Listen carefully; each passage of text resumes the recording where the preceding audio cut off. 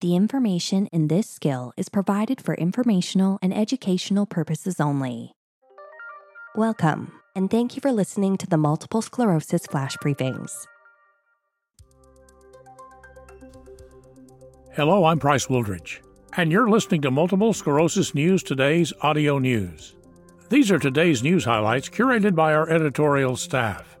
Visit our website at multiplesclerosisnewstoday.com for more relevant news and patient perspectives. Heart medication Digoxin helps with remyelination in early study. Trials of its myelin repair potential being planned for MS patients on DMTs.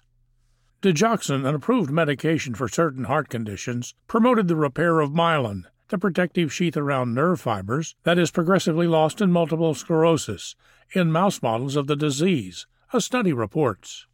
Combining Digoxin with an experimental immune-modulating therapy was more effective at promoting myelin repair or remyelination than either treatment on its own. We are planning a Phase 1 trial of Digoxin in MS patients with currently approved disease-modifying therapies, the researchers wrote.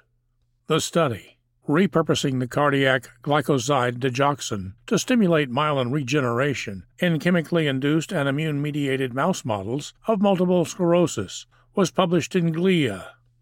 MS is caused by abnormal immune attacks that damage the myelin sheath, a fatty coating around nerve fibers, or axons, that help speed the transmission of signals between nerve cells.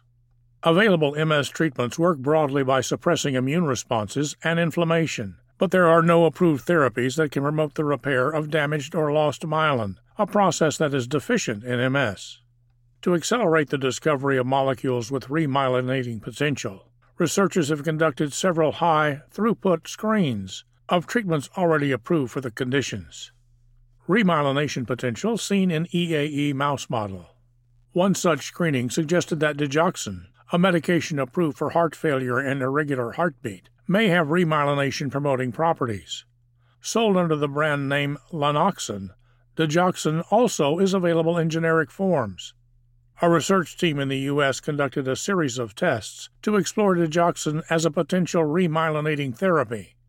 The researchers first examined the medication's effect on oligodendrocytes, which are cells chiefly responsible for making myelin in the brain and spinal cord. Experiments done in lab dishes indicated that treating immature oligodendrocyte progenitor cells, or OPCs, with Digoxin promoted these cells to mature into myelin-making oligodendrocytes.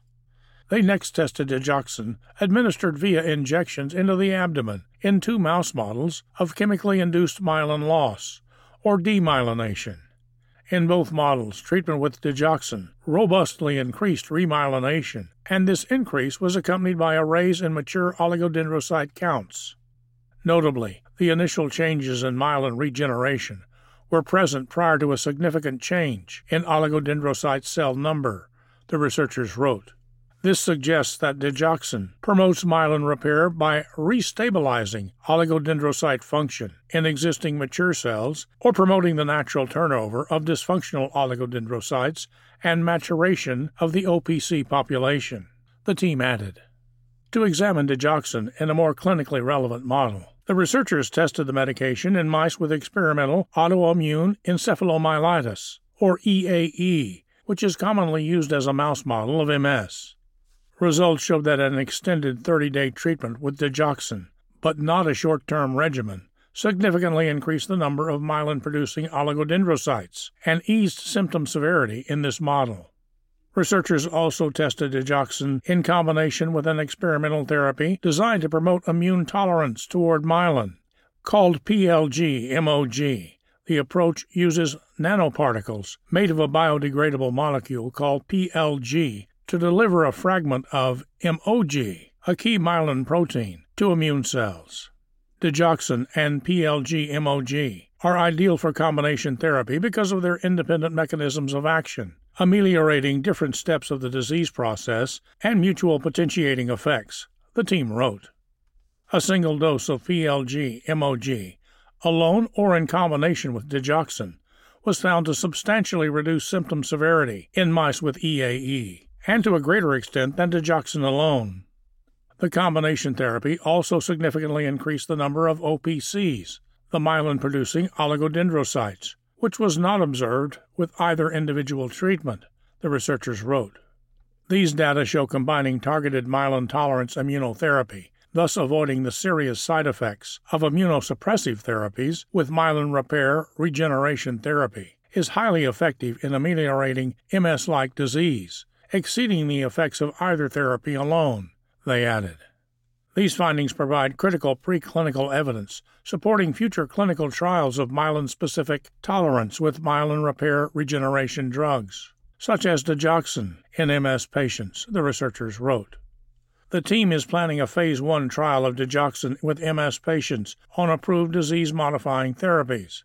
One of the study's authors is a co-founder of Cure Pharmaceuticals, which is developing a PLG-MOG-like approach as a treatment for early relapsing remitting MS.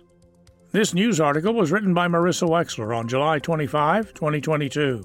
Click the link in the description below to read more on this and other topics of interest on the MS News Today's website.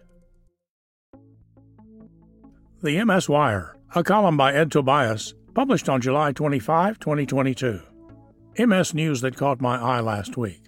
Intermittent fasting, Roe v. Wade, IRLs. Intermittent fasting in MS leads to immune cell metabolic changes. Although the National MS Society will tell you there is no such thing as an MS diet, many people follow various diets that seem to help them. One that's been around for several years is intermittent fasting. In this study, applying intermittent fasting to mice with simulated MS reduced the aggressiveness of the disease course and eased inflammation. An 8-week calorie-restricted diet plan, known as intermittent fasting, led to immune and metabolic changes among people with multiple sclerosis in a small pilot clinical trial, data show. The findings could underlie some of the proposed benefits of calorie restriction on MS disease course, the researchers noted, also pointing out that better outcomes were seen among patients on an intermittent fasting plan than a traditional weight loss diet. Abortion bans are likely to restrict care for MS patients. Researchers. This article covers a perspective paper rather than a study, but it's an opinion worthy of consideration. MS and other neurological diseases disproportionately affect women during their reproductive years, and many medications that manage these conditions can be toxic to a fetus if used during pregnancy. The article points to Aubagio or teriflunomide as one example.